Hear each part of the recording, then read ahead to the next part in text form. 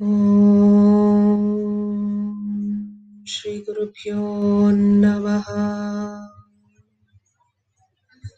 Hi, hello, namaste, vanakkam, sasriyakal, all my loving dear souls.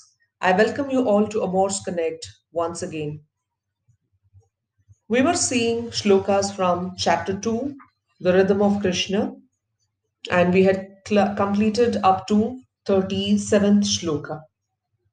In this podcast, we will be seeing from shloka number 39 to 45, and it will be the usual method where I'll be reading out the shlokas and followed by the rhythmic translation. The content of this shloka, as the name suggests, logics used to support the wrong actions. So many a times, we have witnessed this in our personal life, or at least by someone whom we know very closely, using illogical explanations or things done without any logic, supporting some of the wrong actions or wrong words or wrong thoughts. So we would have all come across this, and it's a similar situation now what Lord and his best friend Arjuna are going through. So Arjuna, being the greatest warrior, not scared of anything, fearless, he is having logical explanation for not fighting or not waging war against his own cousins, the Kurus, for which the Lord is explaining to him and making him understand why he has to fight and why he should keep all this unwanted logics aside. So let's see the shlokas and its translation. एषा ते हि विहिता साङ्ख्ये बुद्धिर्योगे त्विमां शृणु बुद्ध्या युक्तो यया पार्थ कर्मबन्धं प्रहास्यसि नेहाभिक्रमनाशोऽस्ति प्रत्यवायो न विद्यते स्वल्पमप्यस्य धर्मस्य त्रायते महतो भयात् व्यवसायात्मिका बुद्धिर् एकेहा कुरु नन्दना बहुशाखा ह्यनन्ताश्च बुद्धयो व्यवसायिनाम् यामिमां पुष्पितां वाचं प्रवदन्त्या विपश्चितः वेदवादरताः Partha नान्यदस्तीति वादिनः त्रैगुण्यविषया Vedha निस्त्रैगुण्यो भवार्जुन निर्द्वन्द्वो नित्यसत्त्वस्थो निर्योगक्षेम आत्मवान्. Translation. Listen to what now I am going to reveal, that knowledge, O Arjuna, that lifts the veil, the most ancient yoga of knowledge which liberates one from karma's bondage.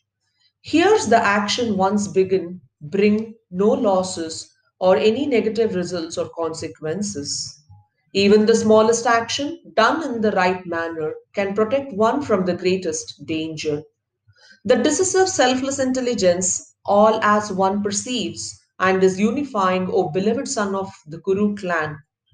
But the divisive intelligence of desires has a wide span that splits like a tree's countless branches and leaves. With eloquence and flowery language, men orate, despite limited intelligence when they narrate. Quoting the Vedas with their pseudo interpretation, they dismiss the divine origin of the world's creation.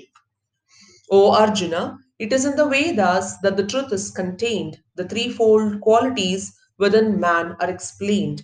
The true state wherein every desire is conquered and the net non dual consciousness that is acquired. So, in these five shlokas, Arjuna's illogical explanation not to wage war against the Kauravas and how it is being combated by the explanation of the Lord to the Arjuna, and making him think. It's basically a counseling kind of a thing that's happening between the two great friends.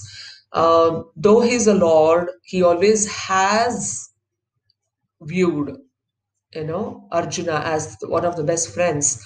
So there's a counseling that's happening between both of them, and he makes Arjuna thinks as to why he shouldn't be getting into such illogical explanations about his own swadharma, that is his own dharma, or the action that he's supposed to be doing. So this is how the Lord explains to him, and he's giving the reasons, which is not close anywhere to the reality. So here the Lord is saying, why are you even talking something which is not real? Okay, this is all there, which is already destined, which is supposed to be happening. Whether you do it or somebody else do it, this is going to happen. But if this is to happen, this is how it is going to happen, which is already depicted, which is already eternal truth. So he says, when you refer to the Vedas, which is the eternal truth, you will get to understand a lot of things. So Lord comes with a greater explanation for this illogical refusal by Arjuna. So, in our lives, also, if we just introspect and see where we use these kinds of illogical explanations for our actions or for thoughts or for our deeds, so if we can just think where we do this, probably we all get a connection to that, and then we'll understand this is how and this is where we take that step of Arjuna, and we can understand who is acting like Krishna in our life. So if we can just introspect on this, I think it'll make a greater sense to what these shlokas are trying to tell us. So I just leave you all with this thought to introspect for yourself as to where exactly we use this in our normal life, or have we witnessed somebody using things like this in their life, that is illogical explanation for their wrong thoughts or wrong deeds or wrong actions. So just introspect or just be mindful about these kinds of things around, which will help you understand these shlokas better.